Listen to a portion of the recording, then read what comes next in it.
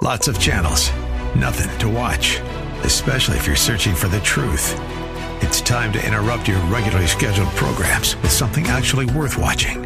Salem News Channel. Straightforward, unfiltered, with in-depth insight and analysis from the greatest collection of conservative minds like Hugh Hewitt, Mike Gallagher, Sebastian Gorka, and more.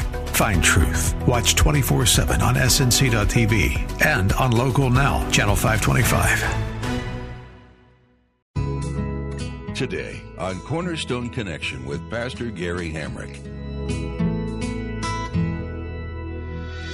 Real love is calling, listen, truth opens up your eyes. Mercy is waiting for you with every sunrise. You know, sometimes God will allow us. It's not that God delights in seeing us suffer, but sometimes He will allow us to get to the place where we just have nowhere else to look except up. And that's what He does in our lives, because He loves us enough that sometimes He has to get us to the bottom of ourselves so that we'll finally look up to Him. And in the case of the Jewish people, what happened was when the exiles first returned, all they were concerned about was settling down and building their own homes, and they neglected the temple of God, and they neglected the worship of God. This is Cornerstone Connection, the radio ministry of Pastor Gary Hamrick of Cornerstone Chapel in Leesburg, Virginia. Pastor Gary is teaching through Nehemiah. Each and every one of us experiences the blessings of God throughout our daily lives, whether we're aware of them or not. While some might go unnoticed, other blessings can be so big that they often end up distracting us from our gracious God who gives them. In today's message, Pastor Gary reflects on the hardships that the Jews faced shortly after coming back to the Promised Land. In our study, we learn how Israel's neglect of worship and thanksgiving resulted in God using famine and hardship to turn their attention back to Him. At the close of Pastor Gary's message today, I'll be sharing with you how you can get a copy of today's broadcast of Cornerstone Connection. Subscribe to the podcast or get in touch with us. But for now, let's join Pastor Gary in Nehemiah 5 for part 1 of today's message titled, Being Others Oriented. Hope is an open ocean, jump in and you'll find the cornerstones, your connection, run towards your new life. Well, under the leadership of Nehemiah, the rebuilding of the walls of Jerusalem are almost complete. But in chapters 5 and 6, difficulties and challenges arise that threaten the whole building project. In chapter 5, there is a conflict from within the Jewish community that threatens to derail the building project. In chapter 6, the conflict is outside of the Jewish community from those neighboring nations who have been long opposed to the Jews and their rebuilding project. For today, we're going to look here just at chapter 5, and we're going to see the difficulties and the conflict that arose from within the Jewish community, how they turned on each other, and how their conflict nearly threatened the whole building project. And we're going to learn from their mistakes. We're going to see how they corrected it. And we're going to take to heart these things, especially because, again, we find ourselves in the middle of our own building project. And the books of Ezra and Nehemiah deal with the rebuilding of Jerusalem. And so they've been good books for us to glean important principles from God's Word in light of our own building project as well. And along those lines, last week, we looked at point number 20, and on our ongoing list through Ezra and Nehemiah, point number 20 from last week in chapter 4 was that we must fight to defend our families in prayerful and practical ways. I'm going to read here from chapter 5 this morning, the first 8 verses. So starting here in Nehemiah 5, verse 1. Now the men and their wives raised a great outcry against their Jewish brothers. Some were saying, "We and our sons and daughters are numerous. In order for us to eat and stay alive, we must get grain." Others were saying, "We are mortgaging our fields, our vineyards, and our homes to get grain during the famine." Still others were saying, "We have had to borrow money to pay the king's tax on our fields and vineyards. Although we are of the same flesh and blood as our countrymen, and though our sons are as good as theirs, yet we have to subject our sons and daughters to slavery. Some of our daughters have already been enslaved, but we are powerless because our fields and our vineyards belong to others."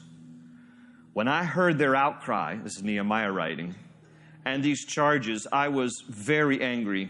I pondered them in my mind and then accused the nobles and officials. I said to them, 'You are exacting usury from your own countrymen.' So I called together a large meeting to deal with them and said, 'As far as possible, we have bought back our Jewish brothers who were sold to the Gentiles. Now you are selling your brothers only for them to be sold back to us.' They kept quiet because they could find nothing to say." Let's pause there and I'll explain this.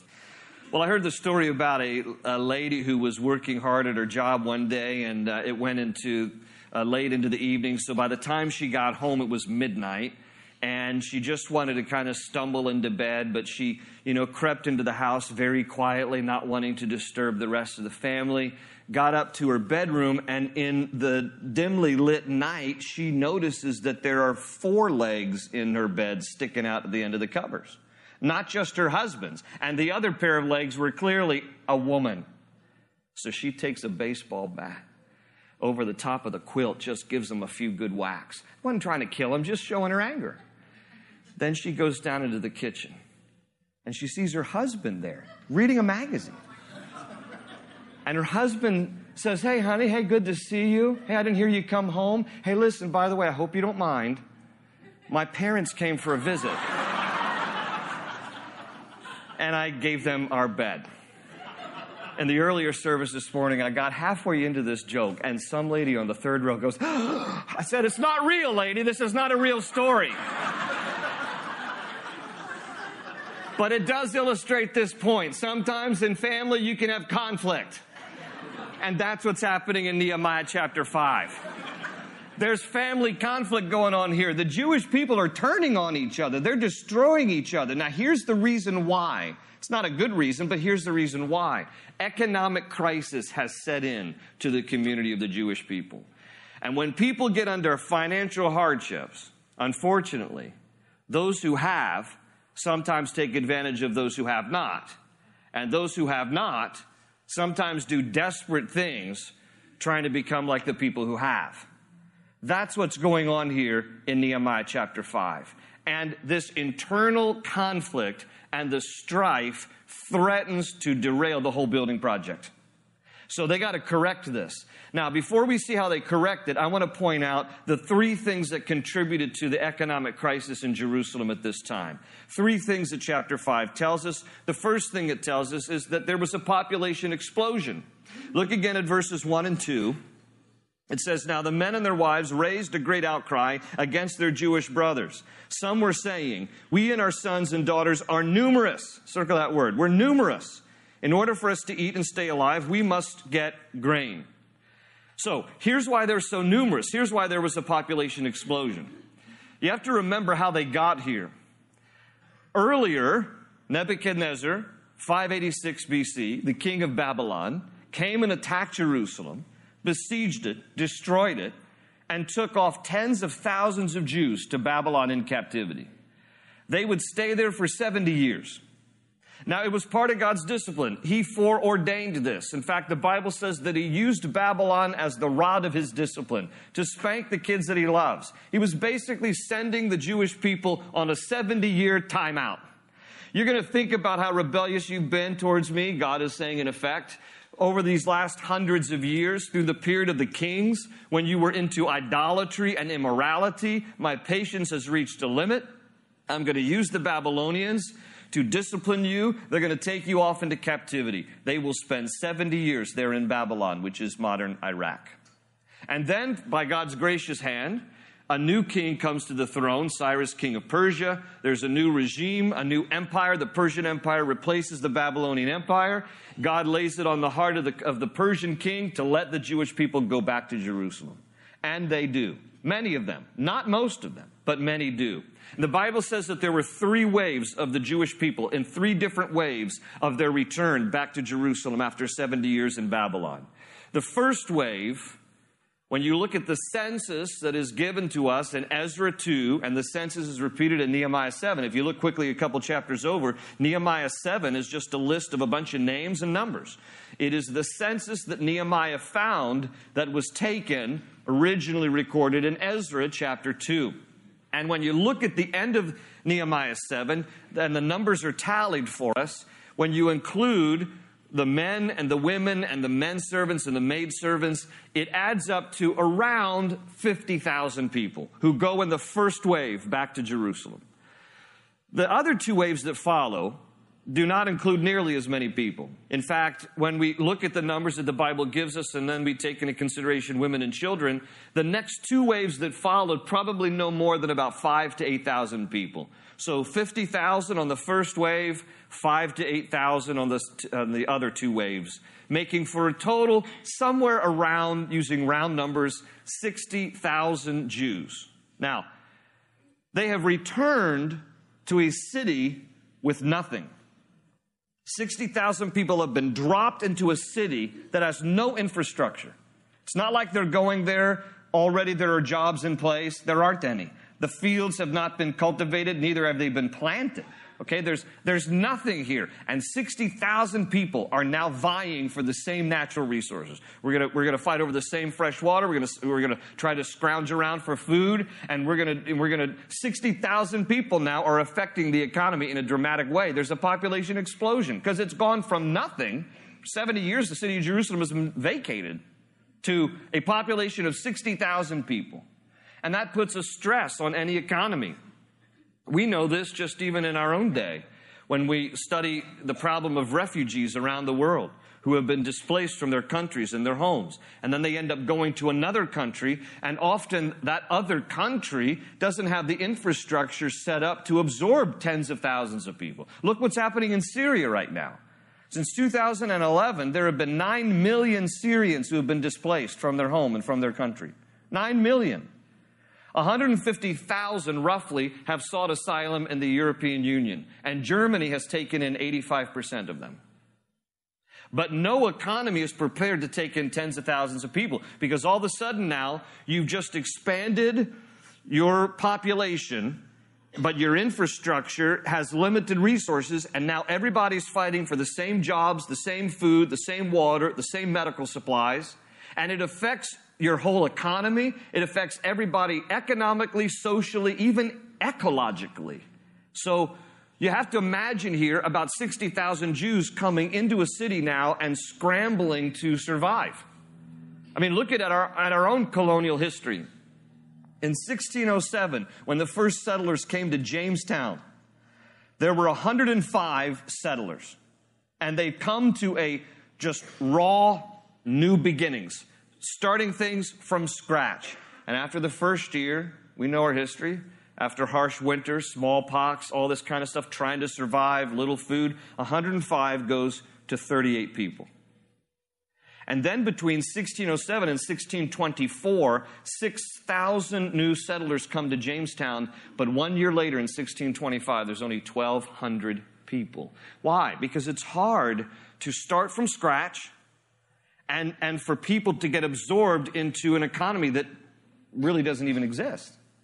So that's what's going on here. 60,000 Jewish people have been dropped into a city that can't support them, and now they're scrambling and fighting for food and survival, and they're turning on each other. The other thing that has contributed to this economic crisis is a famine.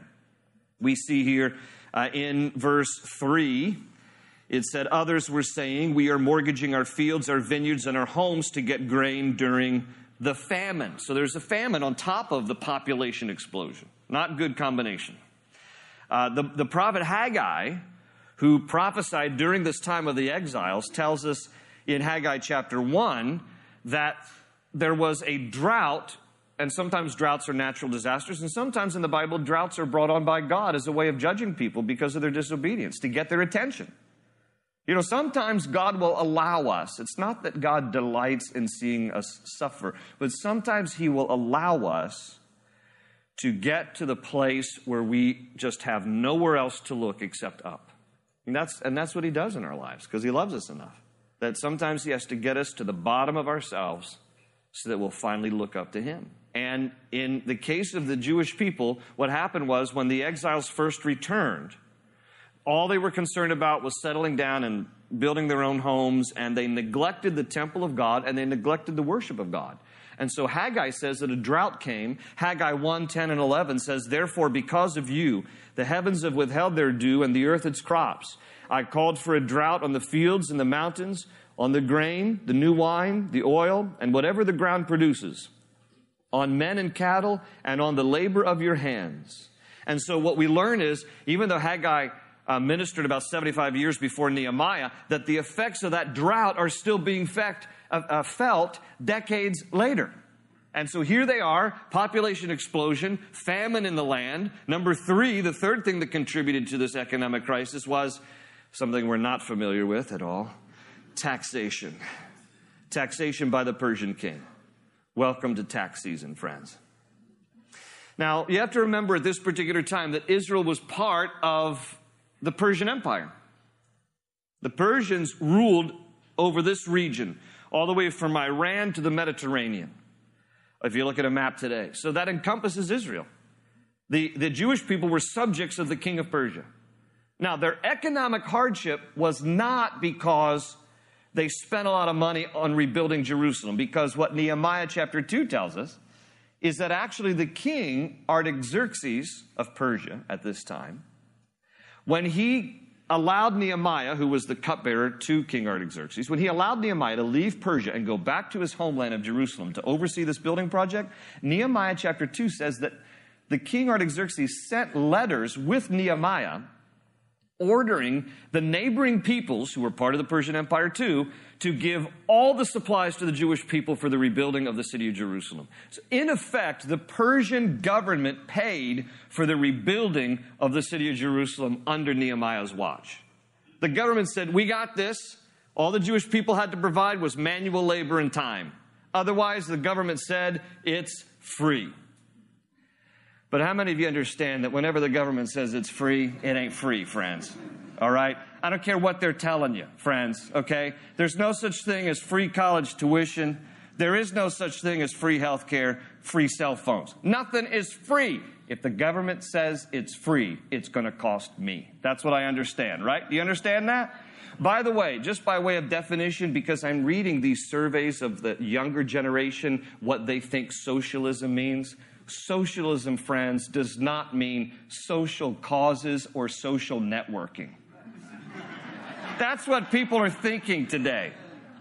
Socialism is a step away from Marxism, which makes government God, all right? So government simply wants more of your money and reaching further into your pocket. When government says it's free, it ain't free. Don't believe that lie. So the Jewish people here, like the government's like Persia kings, like, we got this. It's all free. No, it's not, because what they ended up doing to recover the expenses was taxing them on their fields and their vineyards. And then the people were like, we can't come up with all this exorbitant tax money that we got to pay for all this free stuff. And so look at verse 4. Verse 4 says, we have had to borrow money to pay the king's tax on our fields and vineyards. So now they're getting increasingly more in debt. Borrowing just to even pay their taxes. Now, to compound all of this, here's what's going on. Those within the Jewish community who were pretty well off were taking advantage of those who weren't as well off. And within their own community, those who had were saying to those who didn't have, oh, you need to pay your taxes? No problem. I got that. I got that for you. I'll pay the taxes for you. Just deed over your property to me. And they were doing that. Or they were saying, you hungry? I got food for you. Just put a second mortgage on your field and vineyards. I'll loan you the money. I'll give you the food. But now you're indebted to me and you got to keep paying me. And by the way, we're going to find out the interest rate was 12% a year. Okay. They're charging each other interest. They're taking advantage of each other. And here's what even gets worse. People then were like signing over the deed to of their fields and vineyards in order to pay their taxes. But now they don't have any food. And now they don't have any property. So the story tells us that they would sell their sons and daughters to each other as slaves. That's what's going on here. Those who had were buying sons and daughters from those who had not as their own personal servants within their own community. Look again at verses 5 and 6. Verse 5. Although we are of the same flesh and blood as our countrymen, and though our sons are as good as theirs, yet we have to subject our sons and daughters to slavery. Some of our daughters have already been enslaved, but we are powerless because our fields and our vineyards belong to others. In other words, they were thinking, if we could get back on our feet, we'll buy our sons and daughters back, but we can't even get back on our feet because we also mortgaged off our fields and vineyards. We have nothing. So verse 6, Nehemiah says, when I heard their outcry and these charges, I was very angry.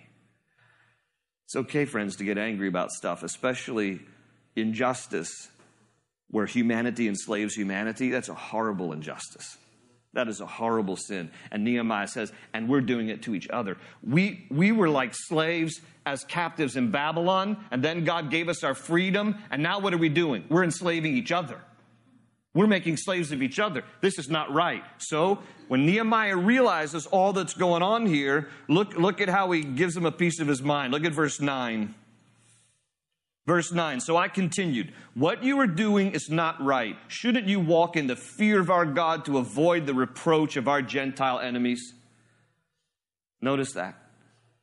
He says, shouldn't we be walking in the fear of God so that we don't bring reproach and make a mockery of ourselves in front of our Gentile enemies? Now let me just translate this in modern terms.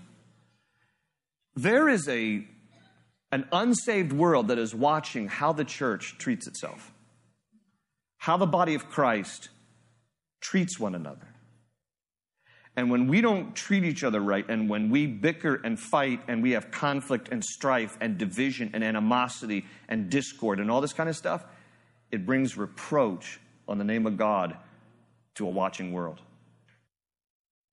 Nehemiah says, when we act like this, our Gentile enemies, they will mock us. So he goes on here to correct them. He says in verse 10, I and my brothers and my men are also lending the people money and grain, but let the exacting of usury stop. No, stop charging them interest. Don't take advantage of them. Just lend to them. They'll get it back to you when they can. Verse 11, give back to them immediately their fields, vineyards, olive groves, and houses, and also the usury you were charging them, the 100th part of the money, grain, new wine, and oil. So the 100th part, see, is 1%, but that's 1% a month over a year. So it's 12% interest is what they're charging. And verse 12, so the nobles and officials, they get under conviction. Verse 12, we will give it back, they said, and we will not demand anything more from them. We will do as you say. And then I summoned the priests and made the nobles and officials take an oath to do what they had promised. I also shook out the folds of my robe and said, in this way may God shake out of his house and possessions every man who does not keep this promise. So may such a man be shaken out and emptied.